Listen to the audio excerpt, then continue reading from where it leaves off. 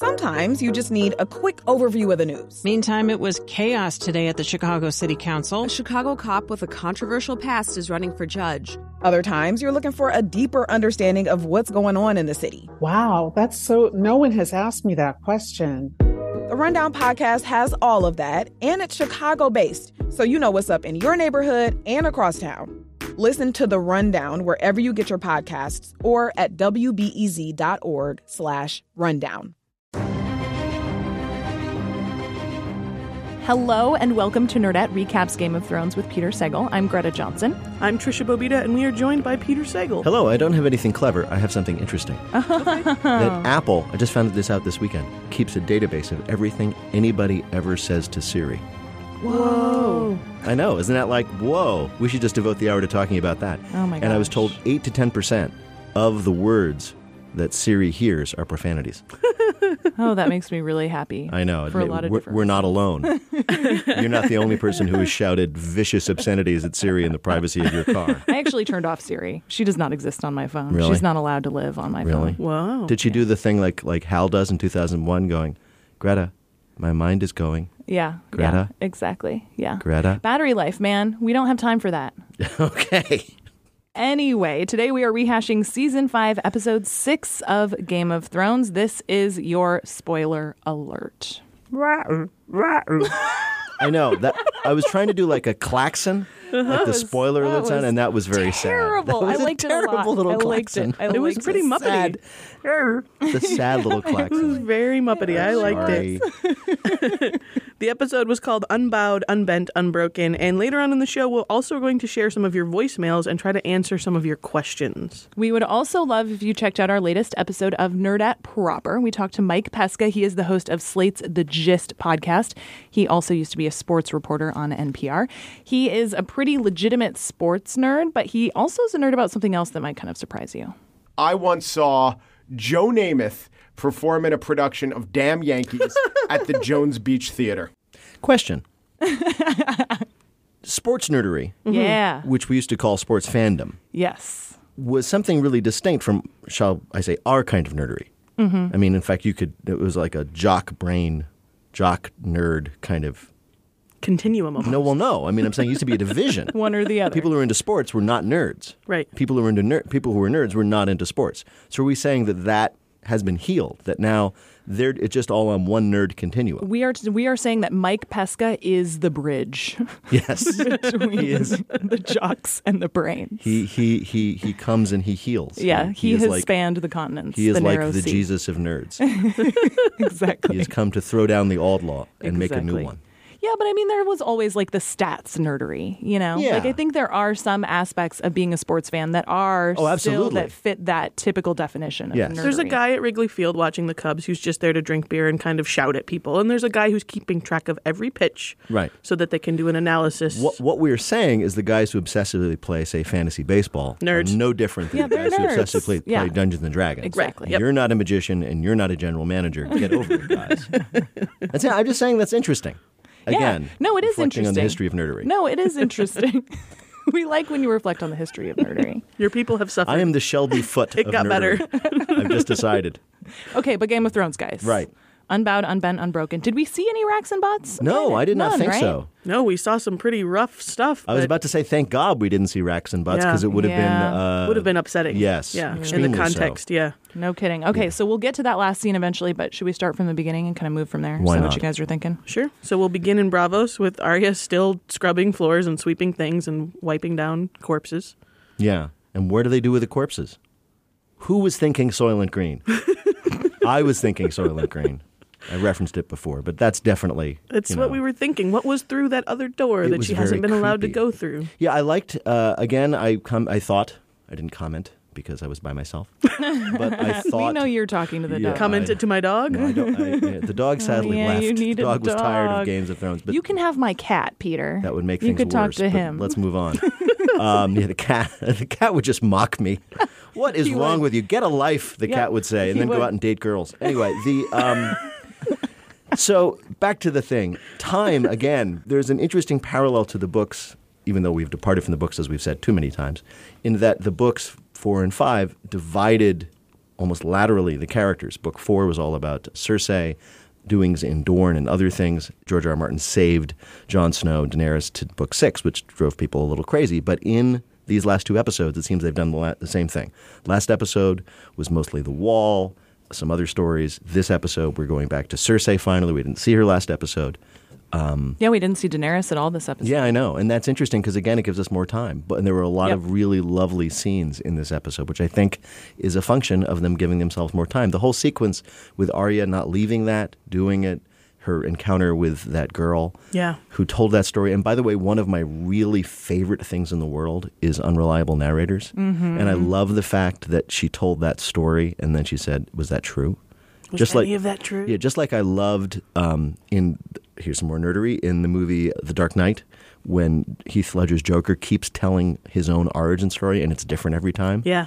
And you realize that none of them may be true. None of them may be necessary. And I think that was pretty cool. Well, and speaking of the passage of time, too, I thought it was really interesting. I found it really remarkable. Arya looked a lot older to me than she has in a while for some reason. Partially, I think that is because Maisie Williams is older than she. There was that flashback in the previously in Game of Thrones, and they had to go back to the first season to establish who Baron Mormont was. And there's Peter Dinklage 5 years younger, and you're like, whoa, he's been through a lot. We've all been through a lot. So Maisie Williams is older. She's gone from like 9 to 14, right? Yeah. In the course of filming so she's a young woman now. Yeah. But also her demeanor. One more thing about that scene was a scene that was written by actors, and it was written by writers, obviously, acted by actors. In a great way, it's about writing and acting. It's about selling a scene. It's about how do I get this sick young girl to drink this poison? And I think that there's kind of this joy in the mechanics of all that. Because it's the Faceless Men are a theater company in a weird way. It was hard to watch, though. It was hard to watch her get whipped.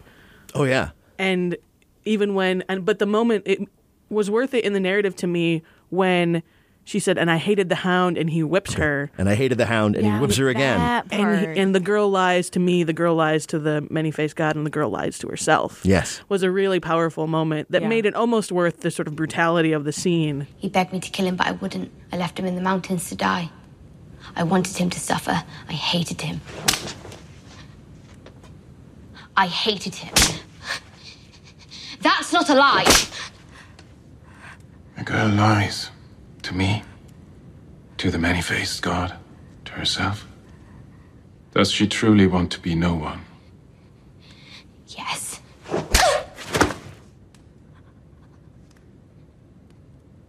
I'm not playing this stupid game anymore. We never stop playing. Because the Stark Girls had a rough week. Yeah. But that, I think, was really interesting. And she finally got it at that point, too. Yeah. She got that this isn't about just lying to other people. You're also having to sort of fake your entire existence at a deeper level. There's also something odd about that scene. Have you ever seen anything on like major network television that was shot in the dark like that? It was like they saved all the money. There were no lights. I've never seen, the father of the girl, the sick girl, you never saw his face. And I was like, is that Jaqen Hagar? Is that somebody? It's just, he was just this silhouette. And the darkness in that whole sequence was kind of creepy because you're not used to seeing that. I was actually watching the episode on my phone because that's just how the day went yesterday. And so I kept adjusting, going back to settings and trying to brighten my screen. I was there has to be more light in this scene. There has to be. But you're right. There were a couple of moments in the show where they had to show something brutal happening to people you really like. And one of them was poor Arya being whipped. And they handled that by making it so dark you really couldn't see it. It was all sound. Yeah, it was all sound. That's true. We will return to the things they don't let you see and instead use sound later in this episode. I gotta say, you guys, I did the thing again where I watched the episode this morning. Yeah. And this was not a good start to the day. No. It was pretty bleak. It was It occurred to me that if you think, as we have talked again many times about how the episodes don't work as episodes, but the whole season works as a story, this was the dark pit from which we now must rise in the story arc. Yes. Because everything is falling apart. Our heroes are in trouble, all kinds of trouble. Things are chaotic. There is no sense of hope at this point for almost anyone. So this is the hole that the plot has dug us, and hopefully the next few episodes will be we can only hope. Yeah, I think there is reason for optimism. I mean, we've only got 4 episodes left. Yeah. It's got to get better. Yeah. At least for somebody. As long as Maybe not for Ramsay Bolton everybody. dies by the end of season 5, I will be happy. You know what's interesting, though, is I was reading, I mentioned this last week, I've been rereading the first book. And You did mention I know. that. And it's fun to kind of everything we now know. I mean, having read the further books and life, now years of obsession and TV watching, just to see what George R. R. Martin was up to. And one of the things he does, specifically with Ned Stark in the first book, which, as we all know, is more or less the same as the first season, is he keeps doing this thing to him where everything goes wrong. This goes wrong, that goes wrong, that goes wrong. And when you think about it, you're like, well, that's terrible. He just takes a character and he beats the hell out of the character and he humiliates him, takes away everything from him, and then cuts his head off. But in the moment, reading the chapters, you're like, well, this bad thing happened to Ned Stark. So clearly, Next time. And what he's doing is he's playing on your expectation as a reader at that point, eventually a viewer, that, oh my God, this terrible thing has happened to this person that I admire. Therefore, the next part of the story will be about him recovering, coming, in the Joseph Campbell way, coming back from the land of the dead and regaining the strength of a hero. And of course, he don't do that. In this story, whatever doesn't kill you makes you stronger is not necessarily true. Yeah, sometimes it just hurts you, and then you get hurt some more. There is no great wheel of balance. You die. And so it just occurred to me that here we are saying, oh, wow, terrible things are happening to these characters, many of whom we like and want good things to happen to. So we're sure that means some good things are coming, right? Or at least vengeance. No. This is Game of Thrones. I mean, we have to admit that and I don't know what happens in the next episode because we are off the charts, if terrible things continue to happen, jumping ahead to Sansa, we couldn't complain. We knew what we were getting into after 4 seasons of this show. That's funny. I'm still going to be irrationally optimistic about it, though. I just kind of feel like there is that handful of characters where, like, yes, it's okay if really bad things happen, but they will. I mean, Sansa's a great example of that. Like, she's already been through a whole heap of horrible things. Yes. And she has gotten that much stronger for them. She's shown really great growth as a character. Should we since we're all kind of obsessed with the end of the episode, should we leap ahead or do you want to get there gradually? What do you think, Trisha? Let's just go there. Let's just go there. All right. What I found most noteworthy about the rape scene after the marriage in Winterfell was that it really was hard for Theon. Because this was written by men, so who we're supposed to feel bad for in this moment is poor Theon Greyjoy. Well, now I knew we would talk about this. Yeah. And I interpret it differently. You guys maybe are looking at this from the perspective of male writers and male showrunners and saying, let's focus on the poor guy who has to watch this. I can see it from the point of view as a device of seeing, like you don't actually have to see it. Right. You still are knowing and that's what where happens. I went, because I'm thinking to myself, here we have Sophie Turner, who has had a different kind of presence in the show, the actress who plays Sansa. She's never done any nudity. I don't think anybody watching it wants to see her nudity. Something terrible is about to happen to her, arguably worse than anything that has happened to this poor beleaguered person before. She's about to be raped by the worst person in the world. Yep. How do we depict the horror of this without totally alienating our audience and making them never want to watch the show? Do it with sound. You hear both Ramsay doing and saying things I don't want to describe and Sansa screaming, and then focus on somebody who's watching it. And once again, let's give props to Alfie Allen, who's had to do a lot of thankless things as an actor, because actors secretly want to be noble and good and strong, and he has been allowed to do none of those things for 3 years now. Yeah. But he sold that moment of absolute horror of watching something which not only was horrible to him in the moment, but something that he, as we've been led to see, feels tremendously responsible for. I think it's going to be interesting to see what happens next in the story, because, again, when a male character undergoes this level of trauma, so Theon getting dismembered and abused and tortured, it forever changes him. Right. It is visible change. It is mental and physical change in his demeanor.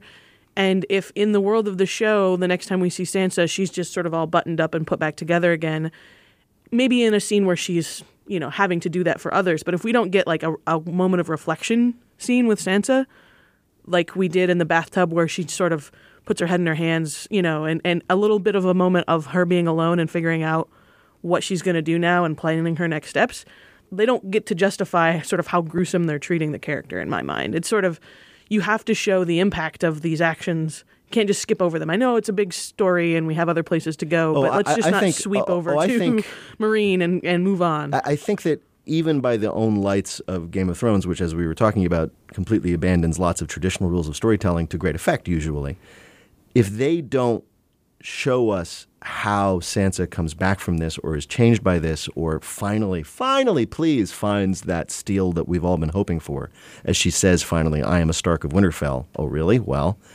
then all of this cruelty to her will, in retrospect, just be mean, and I will be mad at them. Yeah. Oh, by the way, I should say I did not really watch it alone. I was watching it with my friend, whose comment on the scene was, I did not like it when the creepy guy got rapey. So I think we can all say, with her, we did not like it when the creepy guy got all rapey. Yeah, It was terrifying.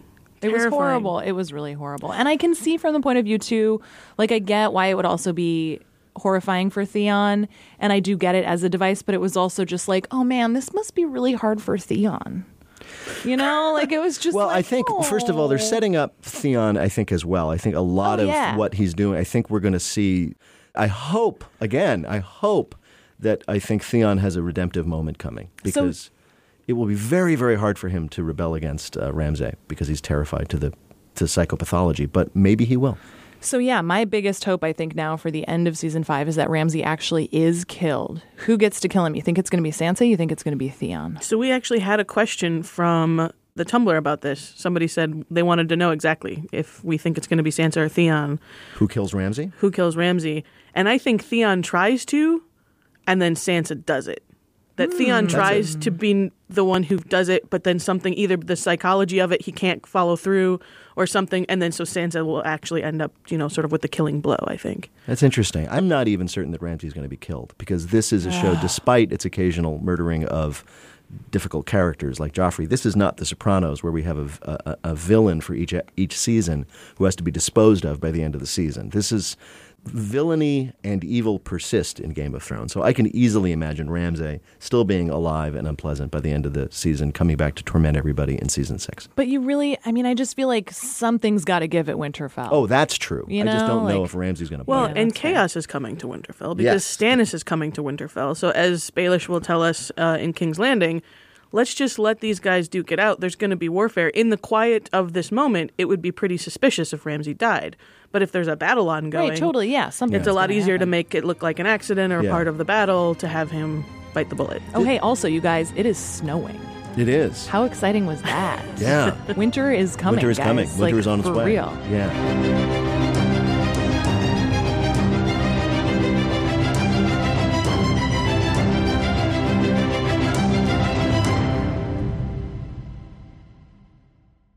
Sometimes you just need a quick overview of the news. Meantime, it was chaos today at the Chicago City Council. A Chicago cop with a controversial past is running for judge. Other times, you're looking for a deeper understanding of what's going on in the city. Wow, no one has asked me that question. The Rundown podcast has all of that, and it's Chicago-based, so you know what's up in your neighborhood and across town.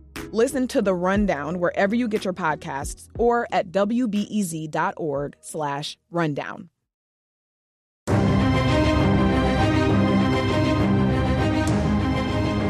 You're listening to Nerdette Recaps Game of Thrones with Peter Sagal. I'm Trisha Bobita here with Greta Johnson and Peter Sagal. Do you want to skip back since you mentioned Baelish? Baelish, we can yeah, go back let's go to King's Landing. The Night of the Flowers, the guy who's on trial. Yes. Lancel is the former lover branded of forehead. Queen Cersei, branded forehead, which is creepy and Manson family-like, which I'm sure was intentional on their part. He's the guy who's sort of like the head enforcer of the Sparrows.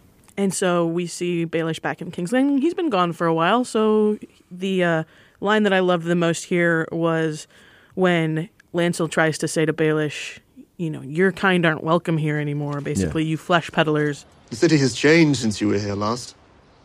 We flooded the gutters with wine, smashed the false idols, and set the godless on the run.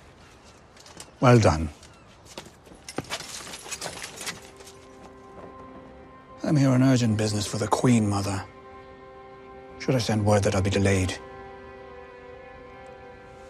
Step carefully, Lord Baelish. You'll find there's little tolerance for flesh peddlers in the new King's Landing. We both peddle fantasies, Brother Lancel. Mine just happened to be entertaining. I wrote that down, too. I take very little notes because I'm not very disciplined, but that's one I took. It's a good line. It is a really good line. Well, and it was fun because I think that was, we talked about this recently, sort of what is Baelish actually up to and to what extent is Cersei still trusting him? And I think we got to see a lot of that play out in a really fun way. Like games within games. He's got plots going on with Sansa. He's got plots going on with Bolton, who doesn't know about his plots with Sansa. And now he's got a plot going on with Cersei, who doesn't know about his plots with Sansa and with Bolton. So who knows what he's really up to and what he really wants. Games of Thrones. Yes. I think he wants to rule Winterfell with Sansa. Really? Yeah. I think he wants to be king. I think this is not a man who would stop at, some frozen north. Yeah, that's probably He's not going to be satisfying being the governor of Wisconsin. Oh, excuse me. I was really interested in the scene. Yay, Diana Rigg is back, the Queen of Thorns. I love her. I love her so much. And as George R. R. Martin said when she was cast 2-3 seasons ago as the Queen of Thorns, it was like, yay, it's Diana Rigg. There's a lot of us who have very fond memories of her in that Avengers jumpsuit. Different Avengers, never mind.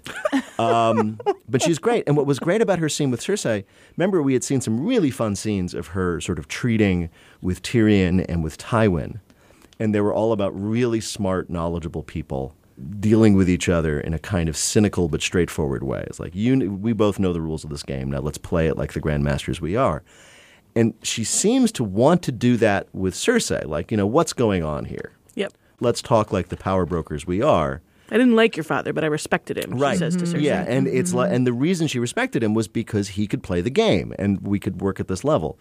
And Cersei just won't do that. She's pretending to write She's pretending you're not writing anything. And she's taking this different tone and says, well, my lady, of course the alliance. And there's this moment where Diana Rigg is looking at her and going, what are you doing? This is not how this is played. It's almost like it was a scene written by two different writers, in which, one is playing one game and approaching a certain kind of dialogue and interaction. The other one refuses to do it. It's breaking all the rules of improv. Cersei will not do a yes and scene. No. She won't. No. And that is created some interesting tension. That was a very good sort of inner monologue Thank you. of Cersei. Thank you. Can you do it just for a moment? I'm really good at anti-improv. Hey, I would like us to talk about this. Can we just put the game? No. Okay. No. All right. No. No. I'm going to pretend to write. No. And I thought that was really sort of scary in the sense that you shared some of Diana Rigg's frustration because it's like, we can't fix this if you won't play the game. And the only thing that we can do in this world that we live in with people we can't deal with is kill them. Mm-hmm. So you don't want to go there, do you? I mean, to me, that was all in her eyes as she got up and left. She's like, if you want to do that, fine, but this doesn't end well. The reason that powerful, cynical people like me and your father deal with each other is to avoid people getting killed. It's better than the alternative, and you don't seem to know that. That was a very laden moment. And then we have the assurance that, it's just going to be a hearing to humiliate your grandson, but we're not actually going to keep him in jail. Don't worry. Oh, yes. And then we get to the trial with we were talking on the way in, Greta and I, about why is he still wearing this sort of rag and, no shoes? The High Sparrow. When he's, in court. And it's like, because it's as much a costume as the High Septon dress was. Because now we know that he has no morals. He has political ambitions. Well, he is what everybody else said about him, because we, like Cersei, probably thought that he was a reasonable guy who knew on which side his bread was buttered. By the way, as far as Cersei is concerned, he still does, because Cersei is delighted at all of this. But yeah, it was also a brilliant casting by Jonathan Pryce, and Jonathan Pryce, who has played villains very well in the past, playing it totally benevolent and Pope Francis-like up until this moment. And then when he arrests Marjorie at the end, you realize, oh no.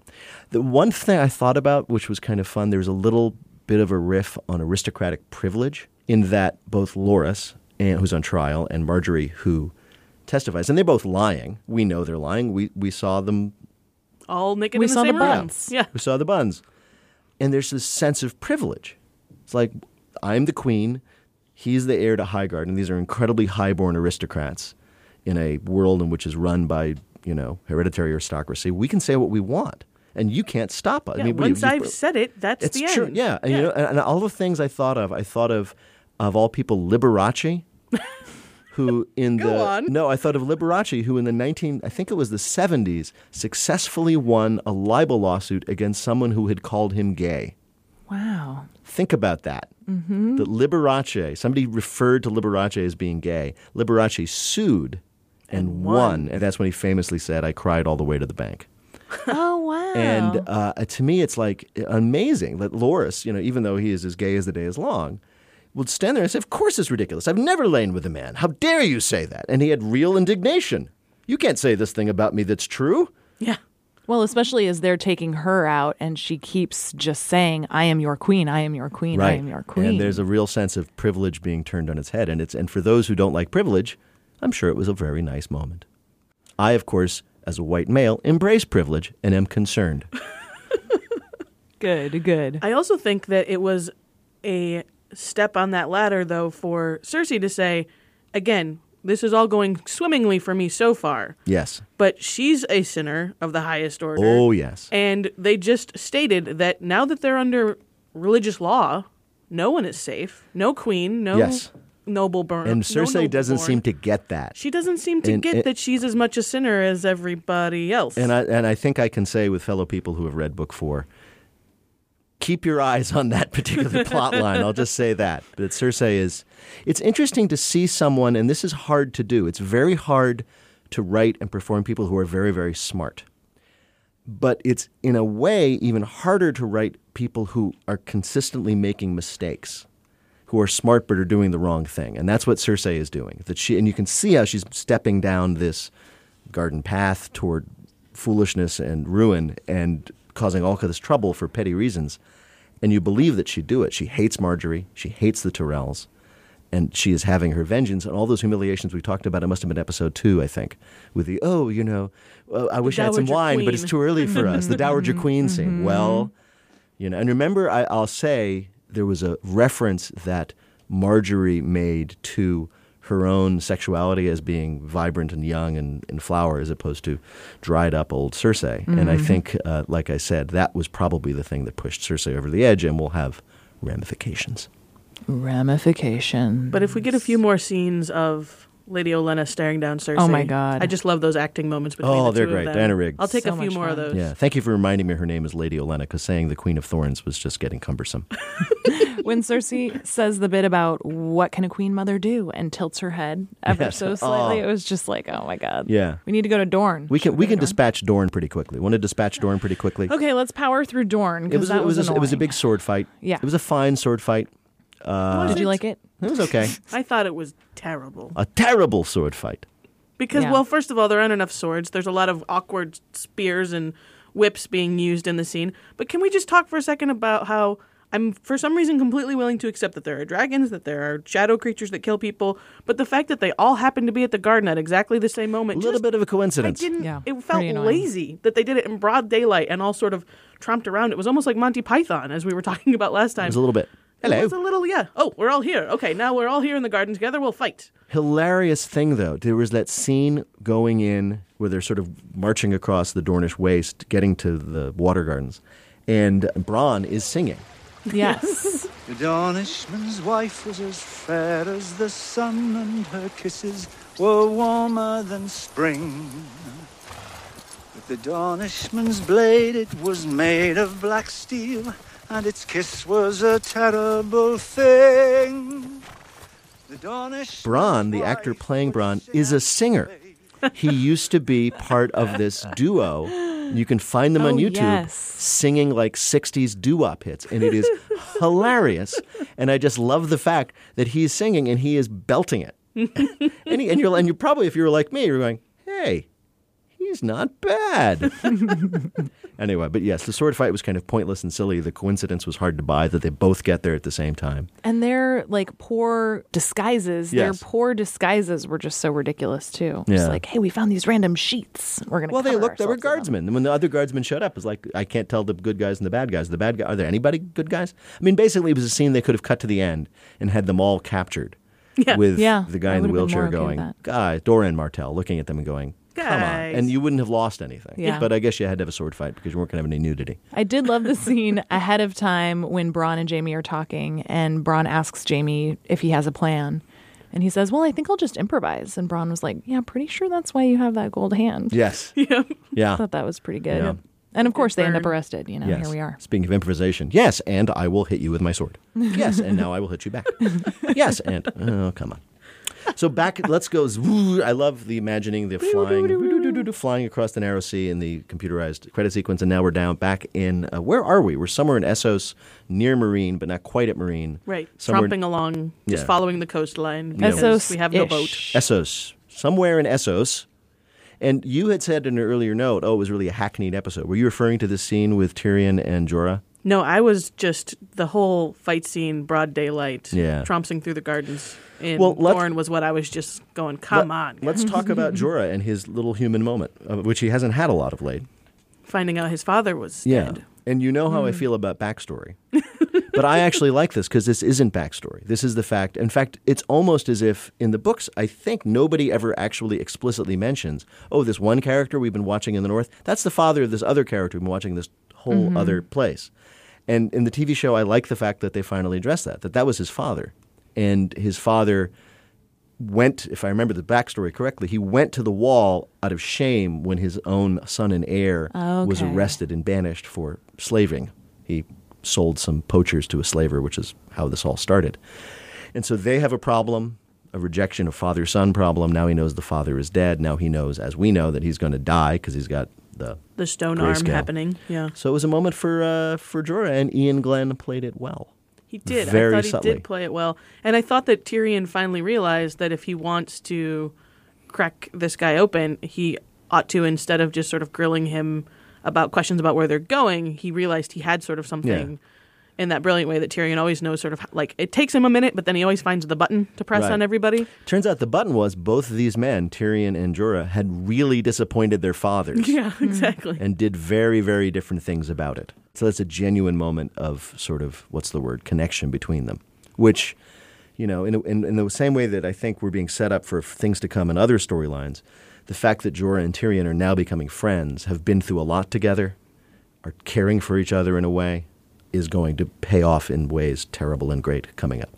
That's a guess. So and they end up arrested. Or I guess arrested by as a captive. By the world's dumbest slavers. Oh, there my was God. some comedy. All right, we'll keep him till we can find a cock merchant. Best scene. And Peter Dinklage, I thought this was fun because we all know Peter Dinklage, he can talk his way out of anything. Tyrion, rather. I don't know if Peter Dinklage can talk his way out of anything, but Tyrion can. And he's always usually so calm about it. We remember the scene, for example, I guess it was season 1, with the storm crows, the hill tribes come down, and he's totally cool. And he's he usually keeps it cool. And he realizes that he is literally about to get his throat cut. It's not going to be one of those moments where they hold the knife to your throat and we have a conversation. Right. He's going to cut his throat, which is why he's like, no, wait, It was true to the moment, I thought. And he basically suckers them into taking them exactly where they were trying to go anyway. I know. It's another waste of a good kidnapping. It was. Tyrion's a smart fellow. I also really like the moment where Jorah said, I defeated a Dothraki rider in single combat. And there was that long pause, and the big tough slaver was like, you're lying. I killed a Dothraki blood rider in single combat. Liar. It's no lie. His name was Quotho. He was blood rider to Khal Drogo. Take me to Slaver's Bay, put a sword in my hand. I'll prove my worth. No way you could have made up a name. Not in Game of Thrones, where it's basically just take one syllable from one name, add a syllable from another name, and you have a Game of Thrones name. Is that generator exist on the internet yet? It should. Oh, man. Where you can punch in your name and it spits out your Game of Thrones name? It would. It must. Quick, nerds, make it happen. Make it so. The Dornishman's wife was as fair as Still to come on Nerdette Recaps Game of Thrones with Peter Sagal, we will hear from you. That and more when Nerdette Recaps returns. With the Dornishman's blade, it was made of black steel, and its kiss was a terrible thing. The Dornishman's wife would sing as she bathed, in a voice that was sweet as a All right, peach. that's enough. I'm coming to the best part. I'm trying to blend in.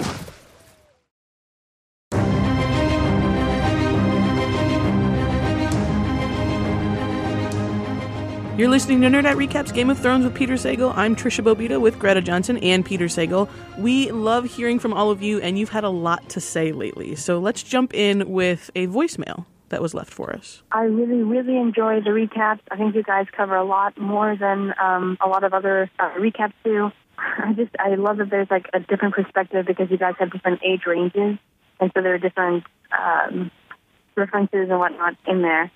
And I want you guys to know that you should keep doing what you're doing. You're doing a great job. And I wish you would do other recaps to other shows, like especially if you did like Orphan Black. That would be awesome.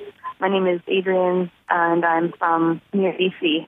All I know about Orphan Black. Well, first of all, thank you. That's very nice of you to say. It's nice of you to take the time and call up and say that you like it. It's nice to hear. Yes. The only thing I know about Orphan Black is that the actress had a really nice cameo on Parks and Rec. That's all I know. I've never watched it. I understand it's excellent. You should watch it. I think you'd like it. In no way does my failure to watch TV show X indicate that I am not interested in TV show X. I just don't manage my time well.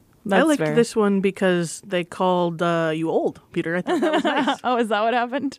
Maybe they called you old. She didn't say. That's true. And since my pop culture references are usually actually just as dated as Peter's. It's true.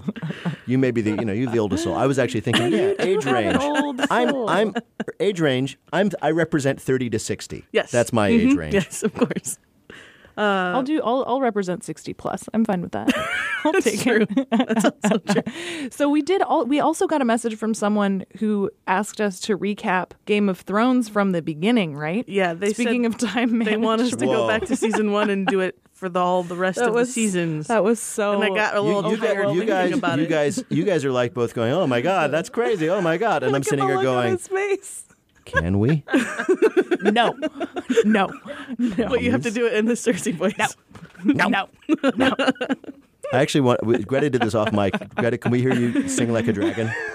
No, that was it. That was awesome. That's all it was. Because we were talking off mic. We were like, well, why would I didn't remember hearing any dragon singing. Why would Jorah be so impressed? And then Greta started singing like a dragon, and we were like, yes, we shall follow you. You are our Daenerys. It was great. Okay, so this next voicemail I think is my favorite yet. Hey guys, this is Kiki Gibb. I am about mile 400 on the Appalachian Trail, and I wanted to let you know that I am one of those weirdos that is totally using your podcast to spoil all the episodes because I can't watch it at all on the trail. I love it. I've read the book, so I'm not worried about being spoiled too much, and I love hearing your recap and hearing what happened. It's like seeing all the full frontal nudity in my head, only described to me by 3 different people. I love it. Thanks, guys. Bye. I love her enthusiasm. It's so good. I'm just trying to imagine, it's like Wild 2, walking the Appalachian Trail, but listening to recap podcasts. Exactly. It's so good. Somebody she's either doing this terribly, terribly right or terribly, terribly wrong. She sounds really happy. Yes. I'm just trying to imagine if Thoreau had recaps when he was writing Walden. I went into the woods to see if I could live simply by sitting around and listening to 3 strangers recap a television show. I think we're getting in the way of your wilderness experience, is what I'm saying. It reminds me of about every Verizon commercial that shows a family having togetherness time out camping, and then they all settle in and they all have iPads. I know. It's that weird thing of they're trying to make you feel like an iPad is a way to bring the family together. It's like, look at the stars, not the app. You guys, I'm sure she's still admiring the stars. Yes. If this is her one goofy little connection to the world, she's out there. I think it's lonely. the 3 of us hiking 20 should miles just a be day. kind of honored. Frankly, Send us I'm a fern. honored. I'm all right. I'm honored. I'm honored. Thanks so for old. being begrudgingly honored, old lady Bobita. And the next voicemails. Yeah. So speaking of hearing from people, right? Oh God.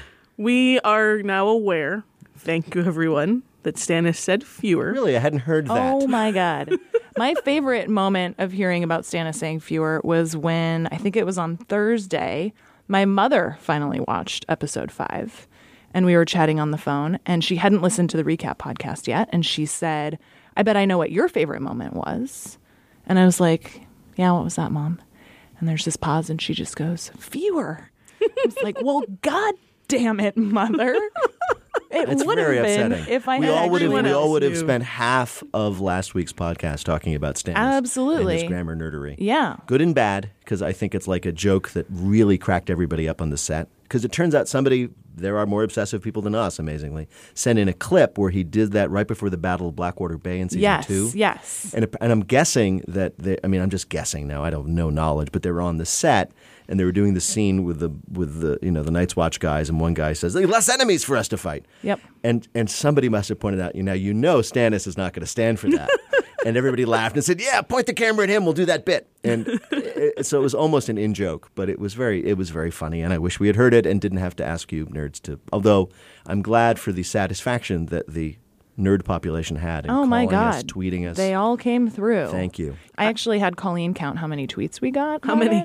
And we got 16, which was like, God, it felt like thousands. It really felt like it felt like a whole an lot. overwhelming It felt like a whole lot. But we did get enough voicemails about it that we made a montage. Go ahead. You want to listen to it? Nothing I'd rather do. I cannot believe that the Nerdette podcast, you did not pick up on Stannis the Grammarian.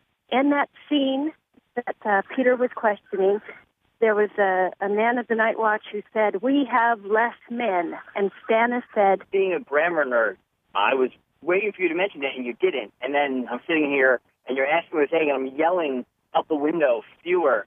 And everyone around me is looking kind of silly at me, but, whatever, it's New York. So, fewer. Because he's correcting the grammar of the speaker. Actually, the second time that he corrected grammar in the show, I think in the second season, or whenever it is when we kind of first meet him, he does it as well. And it actually makes him one of my favorite characters just for that fact alone. I thought you guys would want to know that. So yeah, thanks to all of you who let us know. It is always really fun to hear from you, even if you're just yelling fewer at us.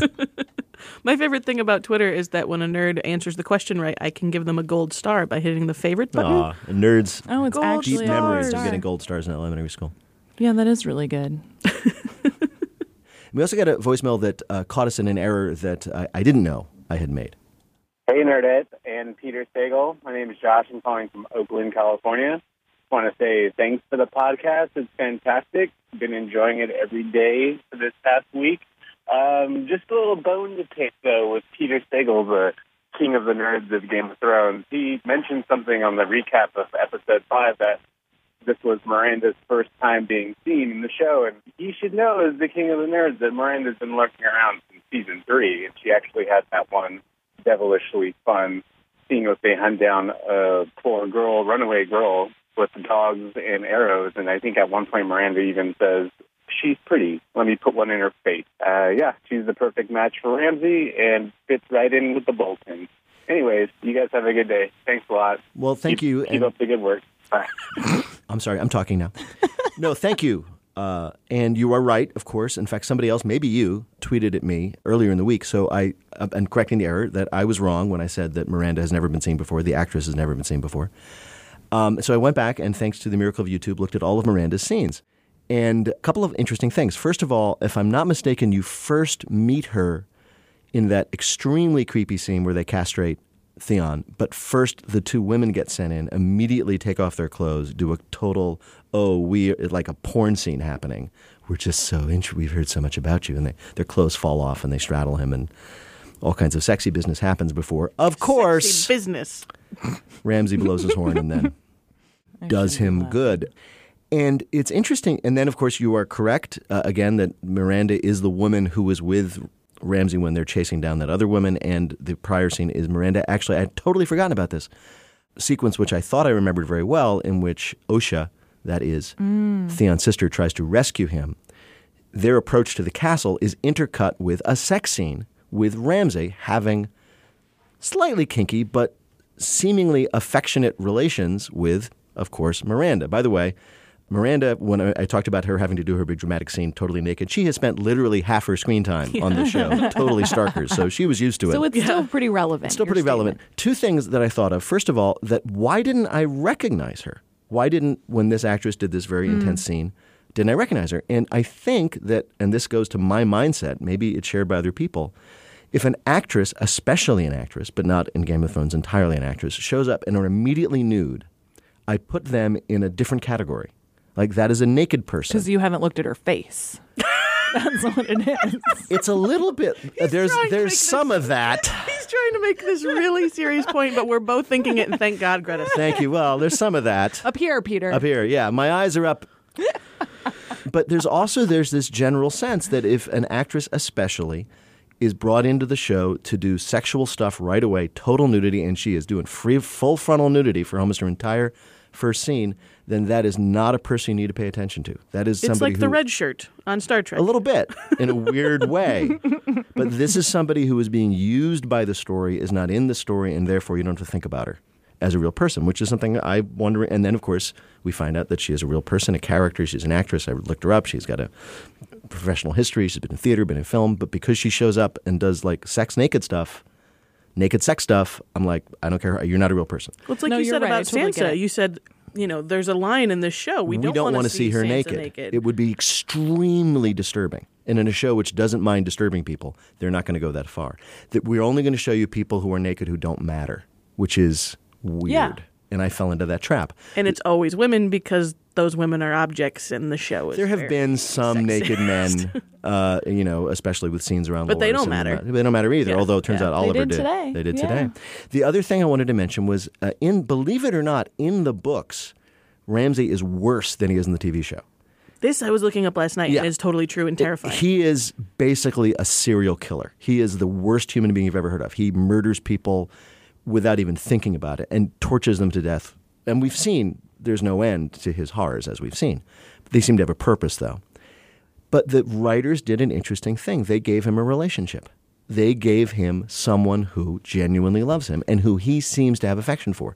They humanized him with Miranda by taking her and making her not just a naked tool of his plans, but into somebody he has a relationship with, no matter how creepy that is. I feel like humanized is still a little too strong of a term, but I see what you're saying. I think you're right. I mean, they pushed him. It's cute that they kind of have each other in this weird, and sick way. Cute. It's kind of cute. It is. I mean, it's slightly reminding of those occasionally horrible married pairs of serial killers, but it's also like, no, that Ramsay actually has human feelings. Somebody has human feelings for Ramsay.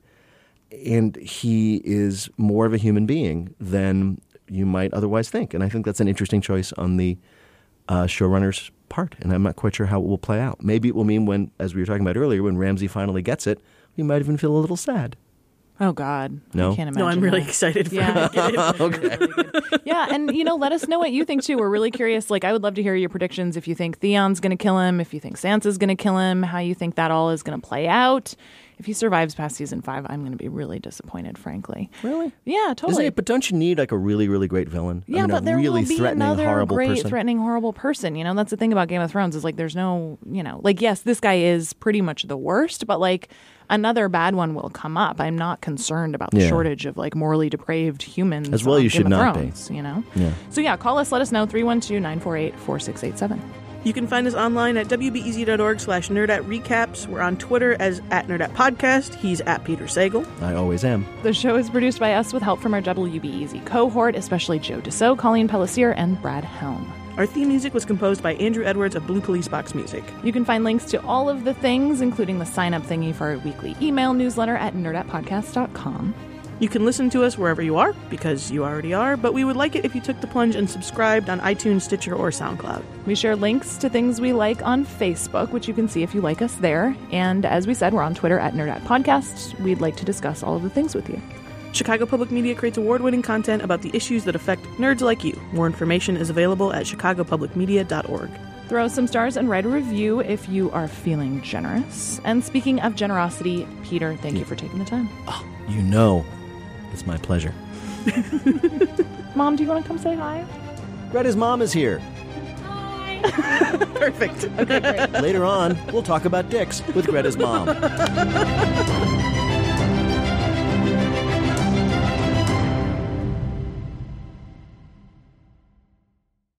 At a time when information continues to come at us faster and faster, sometimes you need to hit pause and rewind. NPR's Throughline takes you back in time to the source of the news stories filling your feed. Find NPR's Throughline wherever you get your podcasts.